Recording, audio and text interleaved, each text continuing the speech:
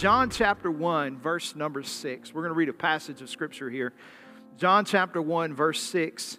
If you have your Bible, we'll read together. New King James Version. It says, "There was a man that was sent from God, whose name was John. This man came for a witness, to bear witness of the light, that all through him might believe. He was not that light, but he was sent to bear witness of that light, that the true light which gives light to every man is come into the world. He was in the world, and the world was made through him, and the world did not know him. He came to his own, and his own did not receive him. But as many as did receive him, he gave them the right to become the children of God, to those who believe in his name, those who were born not of blood, nor of the will of the flesh, nor of the will of man, but of God." I want to reemphasize verse number 12. It says, "But as many as received him, to them he gave the right to become." Everybody say become. He gave the right to become children of God, to those who believe in his name, those who were born not of the blood, not of the will of the flesh, nor of the will of man, but of the will of God. Let's pray. Father, we thank you so much for your word today. Speak to our hearts. I pray in the name of Jesus, give us ears to hear and a heart to receive. Help us to leave here encouraged today. In Jesus' name. And everybody said amen. You can be seated this morning and look at somebody beside you and just tell them good morning. Look at your other person and tell them good morning. Hallelujah. We're so glad that you are here this morning. And I want to say Happy Mother's Day again to everybody. And I say this every year, and I don't mean this just off the cuff, but I'm serious. Mother's Day, Father's Day, days of this nature are very difficult for certain classifications of people.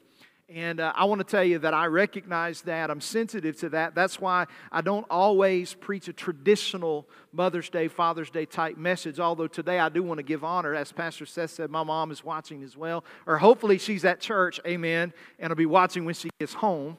Amen. I've told her that she needs to be plugged in where she's at. But anyway, I'm thankful my mom watches every week and tells me she's proud of me. She says, "I'm proud of you, son." And that means the world. Amen.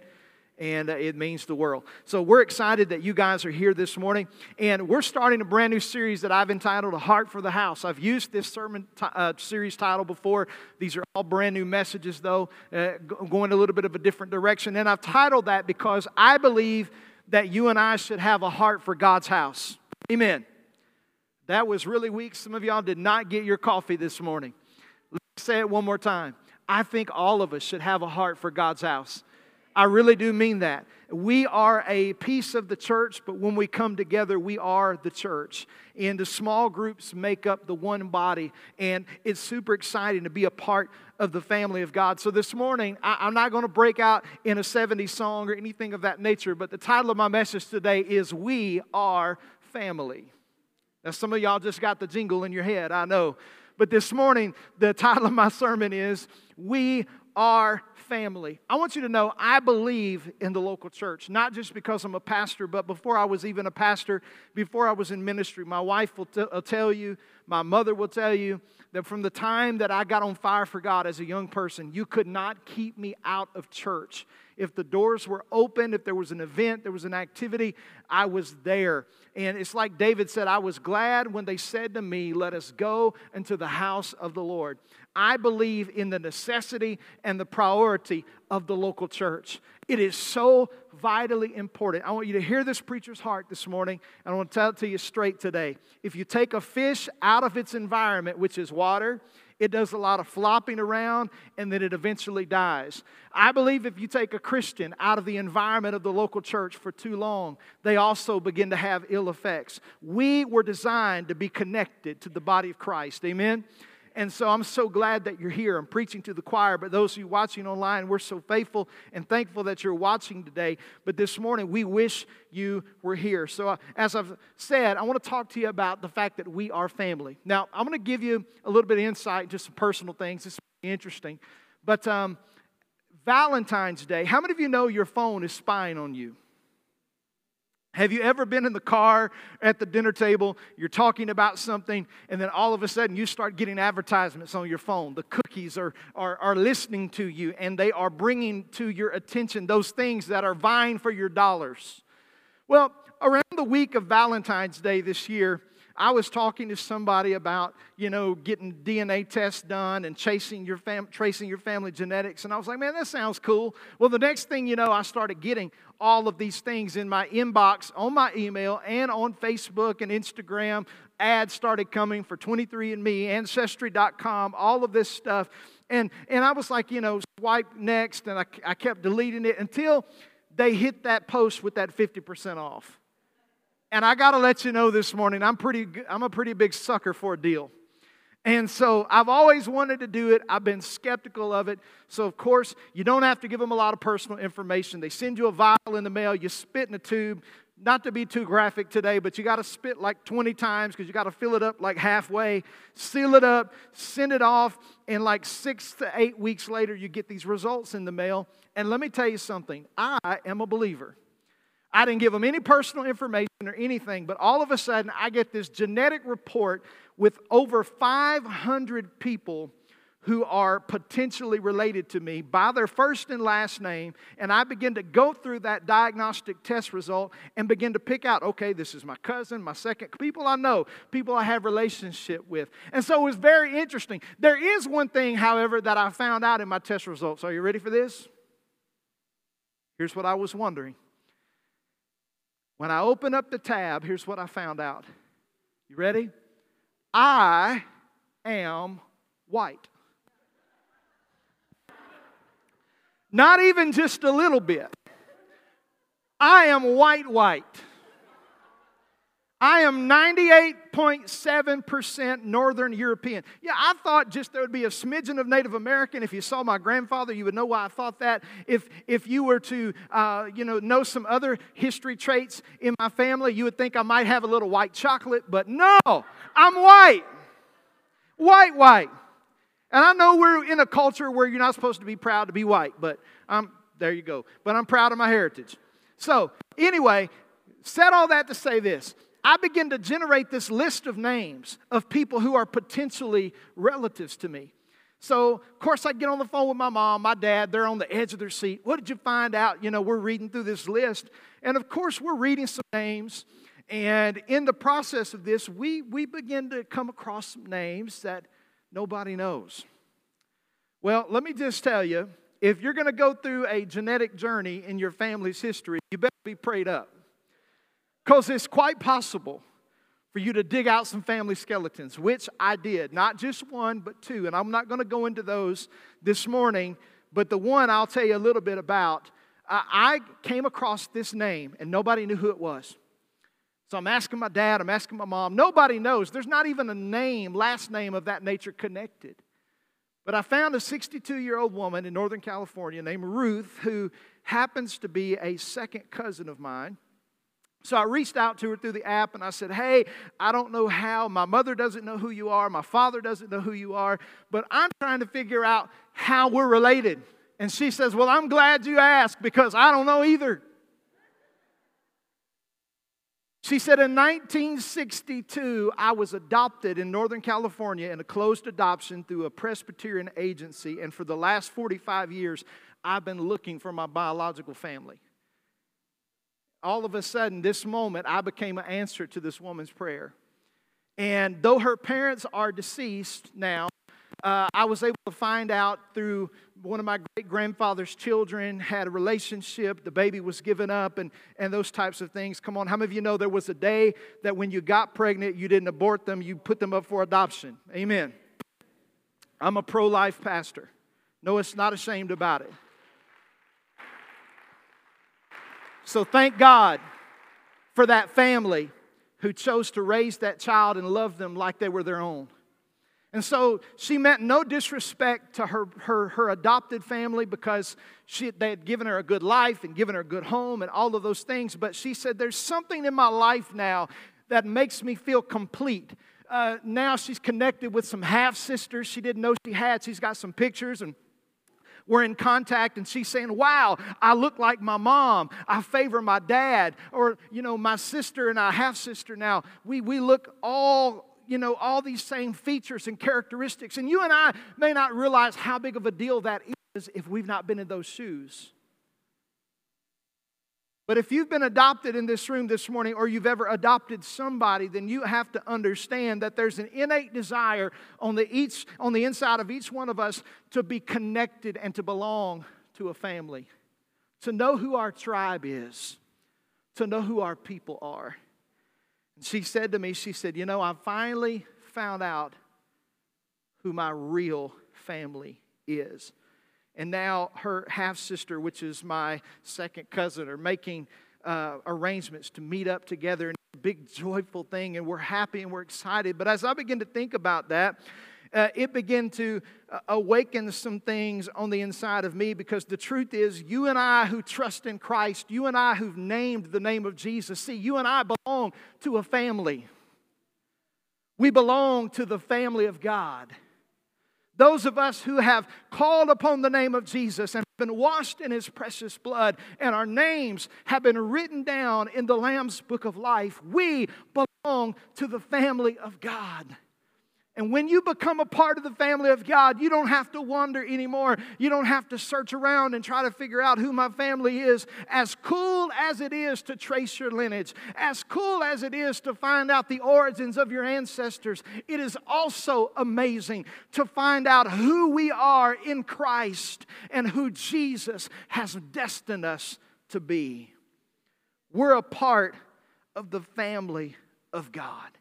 This is cool because in our passage, John chapter 1, John, his gospel is different than all of the others. John is giving us this romanticized depiction of the Messiah coming into the world. And I love the way John chapter 1 verse starts out. This is not in your notes, but this is one of the first passages of Scripture I memorized as a young Christian. In the beginning was the Word, and the Word was with God, and the Word was God. And I love the way that John 1 verse 14 beautifully depicts, and the Word became flesh, and He dwelt among us. That God incarnate came down from heaven, walked with men, lived a perfect life, and gave His all as a sacrifice. I love the way that John records it as we look in our text this morning. John chapter 1, verse number 16. Look at this.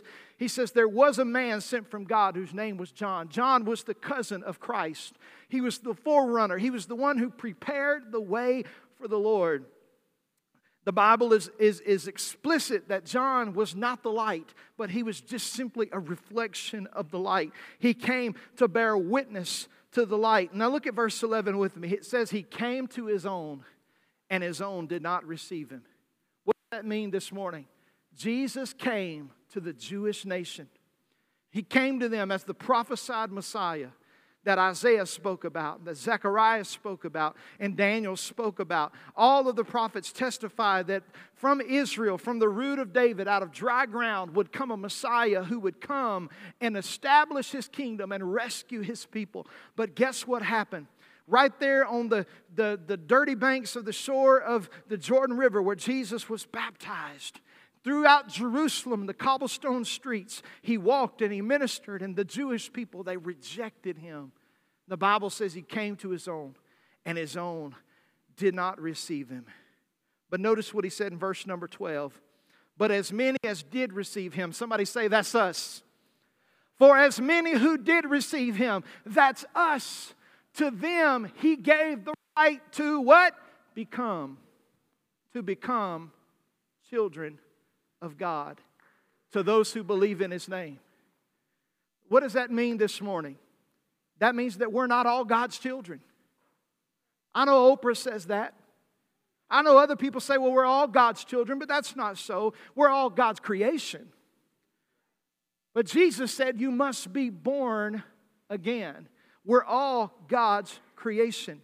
And so this morning, I want to continue on this path, and I want to look at what God says to us and through us as we begin to see what He's saying to us.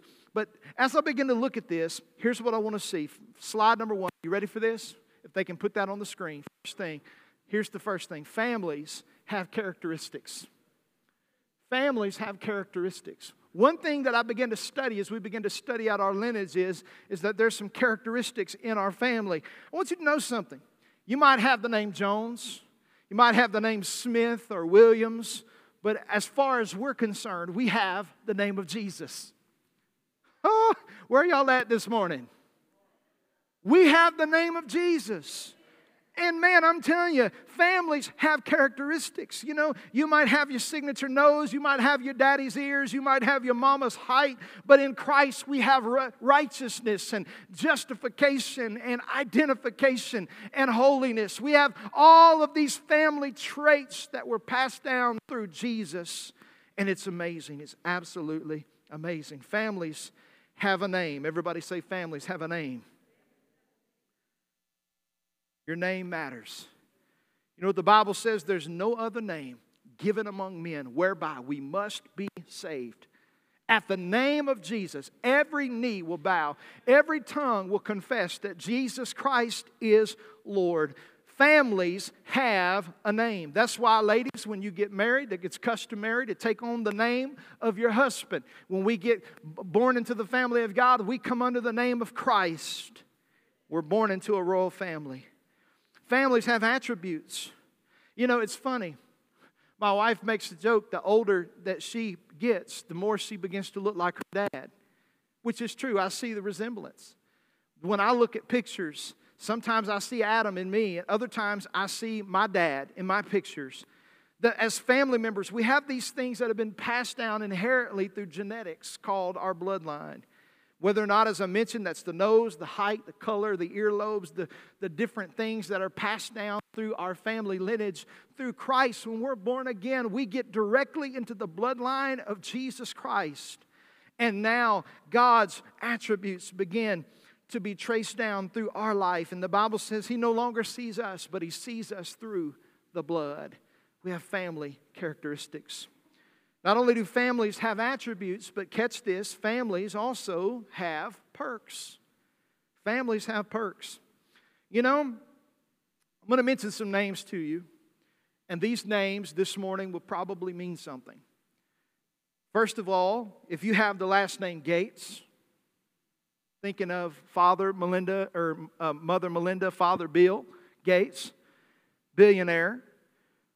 What about Jeff Bezos? Or Hilton, the owner of the Hilton chain.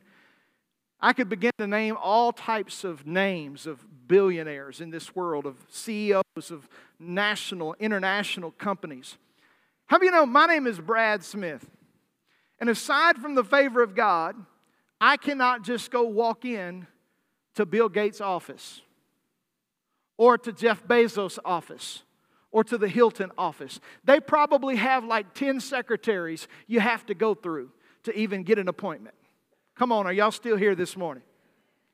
I mean, it's just difficult to get to somebody of that caliber. You're not just going to stroll in the office and put your feet up in the desk. But I have a feeling this morning that if I was Bill Gates' child, if I was his son, if I was the son of Jeff Bezos, if I was an heir to the Hilton throne, I bet you that I could just walk right into the office and sit down on the couch.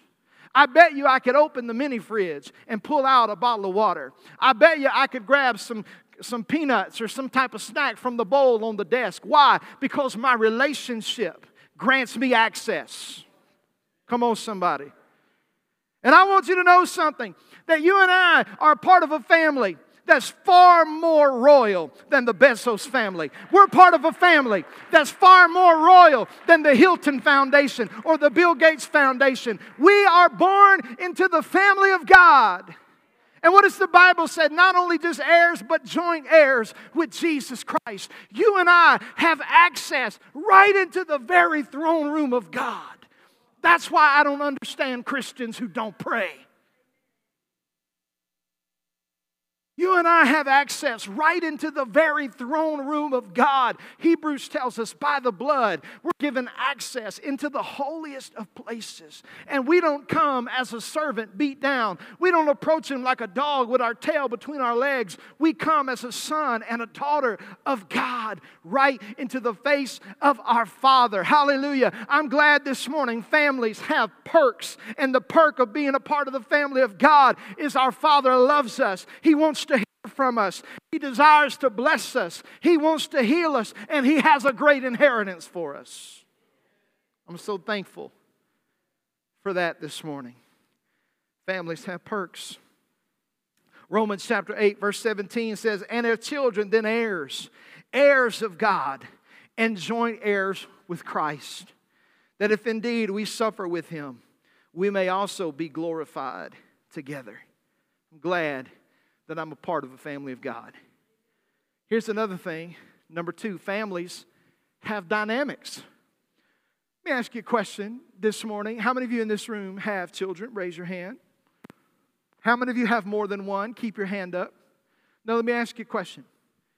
How many of you would agree that oftentimes our children are very different? Different.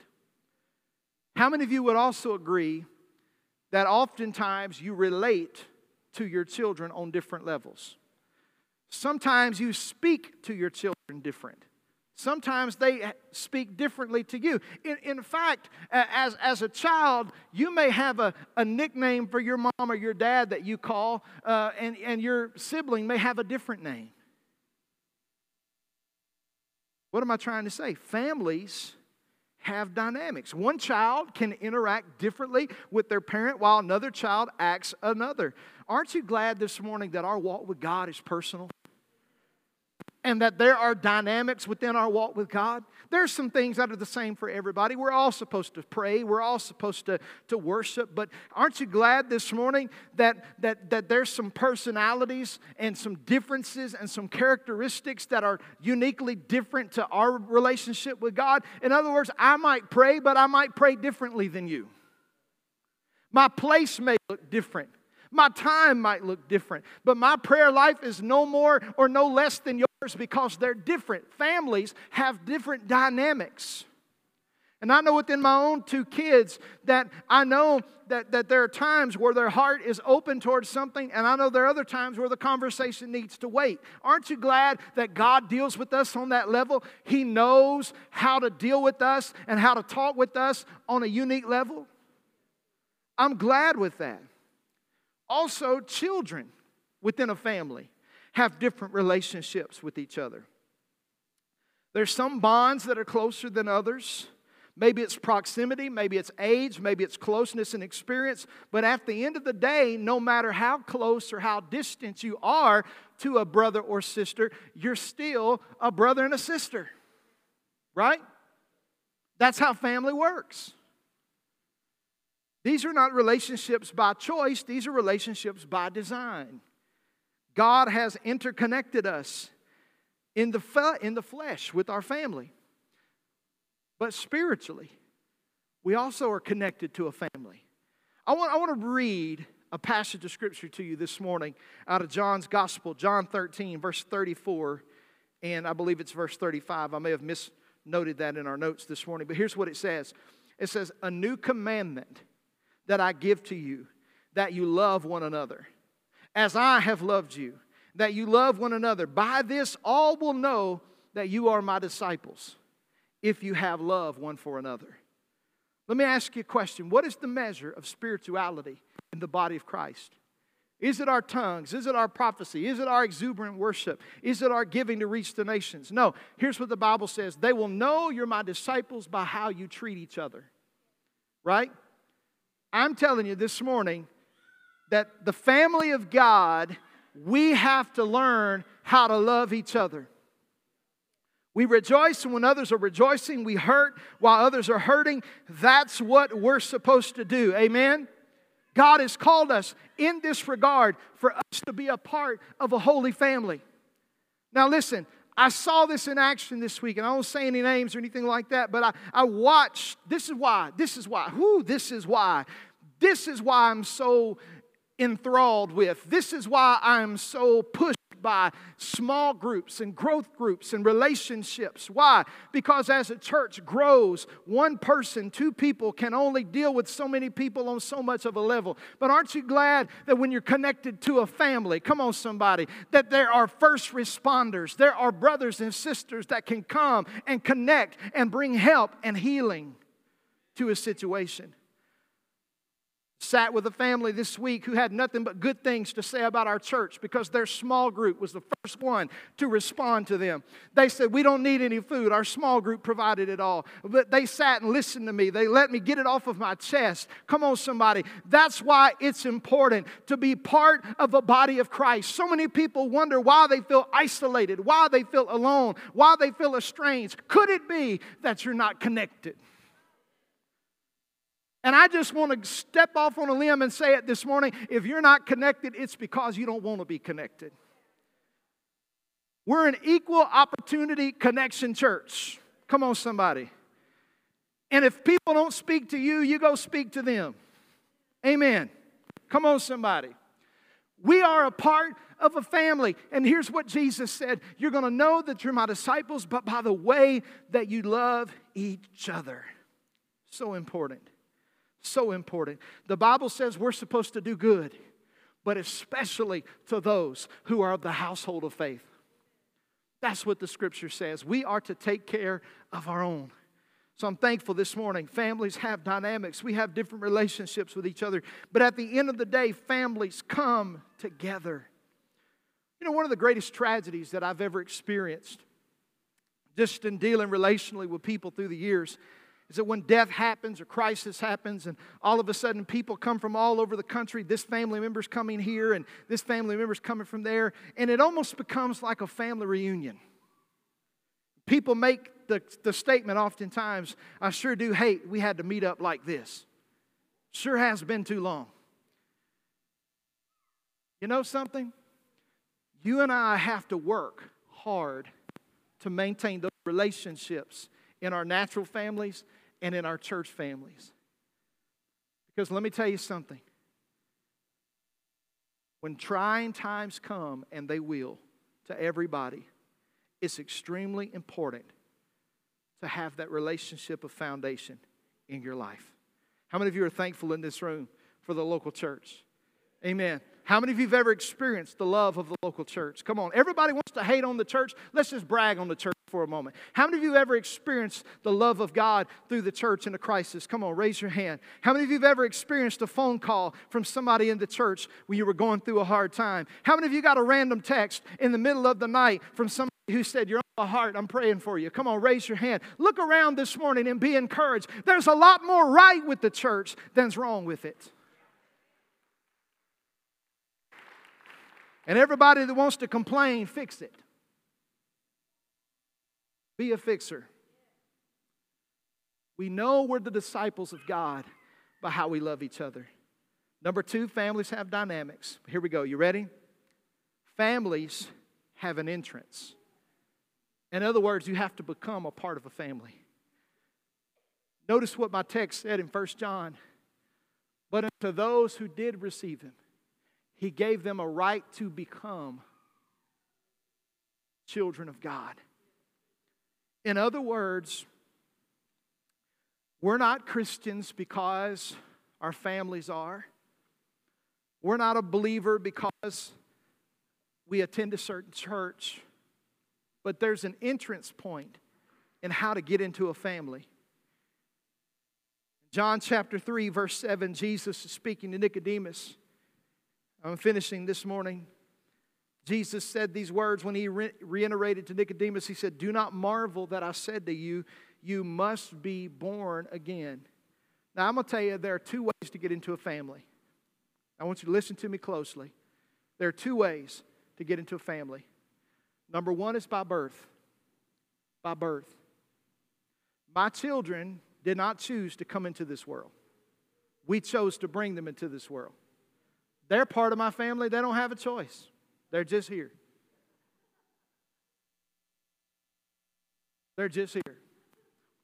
There are other people, like this long-lost family member that I found, who didn't have a family, whose family didn't want them, maybe couldn't take care of them. And so some other kind family showed up and adopted them. Adoption is a legal process whereby a person of their own free will takes authority and responsibility for another person, and legally, transactionally, that person becomes a part of their legal family. See, John chapter 1 says he came to his own and his own didn't receive him. That was Israel. Now, Israel will come to Christ. The Bible says that. But you and I were not a part of that original design. You and I are Gentiles. Those of the nations of the world. Those who were outside of the Jewish bloodline. So you know what God did? Through adoption, He made us available to become a part of His holy family. And so guess what?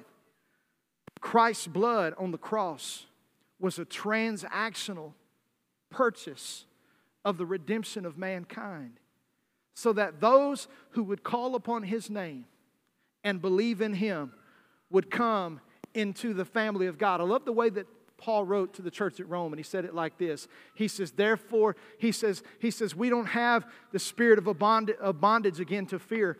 We don't have an orphan spirit. Paul said, but we have received the spirit of adoption, whereby we cry, Abba, Father, or that's translated, Daddy God. Intimate relationship, because God chose to adopt us into His family. Now, my question for you this morning is this, for every person in this room. My question this morning is this, for everybody who's listening by the way of podcast or some type of social media outlet. My question is this, if God extended His hand to invite you into His holy family, why would you not accept such an offer? As I mentioned at the beginning of my message, yes, Father's Day is hard on some. Mother's Day is hard. But here's what I found out about the family of God. If you're a widow and you don't have a family, you can find family here.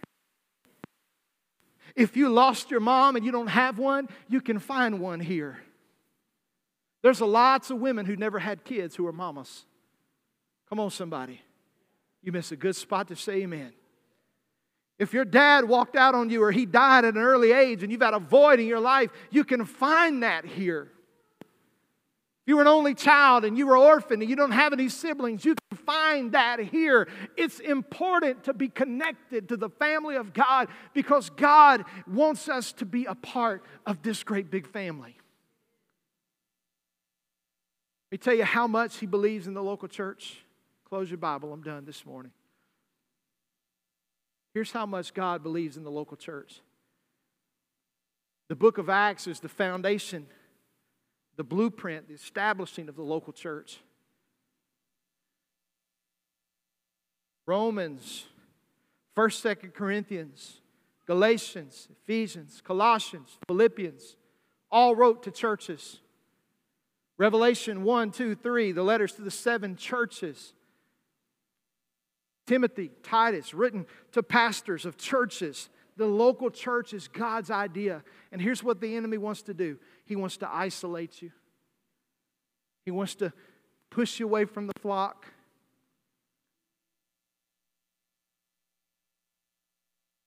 We've got a message on church hurt we're going to talk about in a few weeks.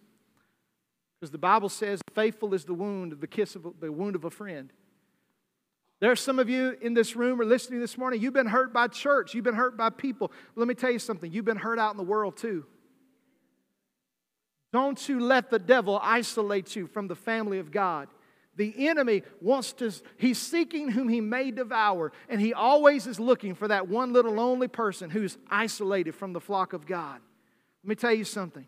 Somebody, I can't remember, I think it was Miss Susan, posted a video on Facebook last night or something. There was a little turtle that was flipped over in a river. And the turtle was, you could see the white of his belly. And it was struggling because, he couldn't help himself. And there were like 12 or 13 other little turtles that swimmed up. It was so beautiful. And just flipped him over on his side. That's the church. That's the church. When one is hurting, the others come to the rescue. I'm so thankful this morning to be a part of God's holy family. Close your Bibles and stand up on your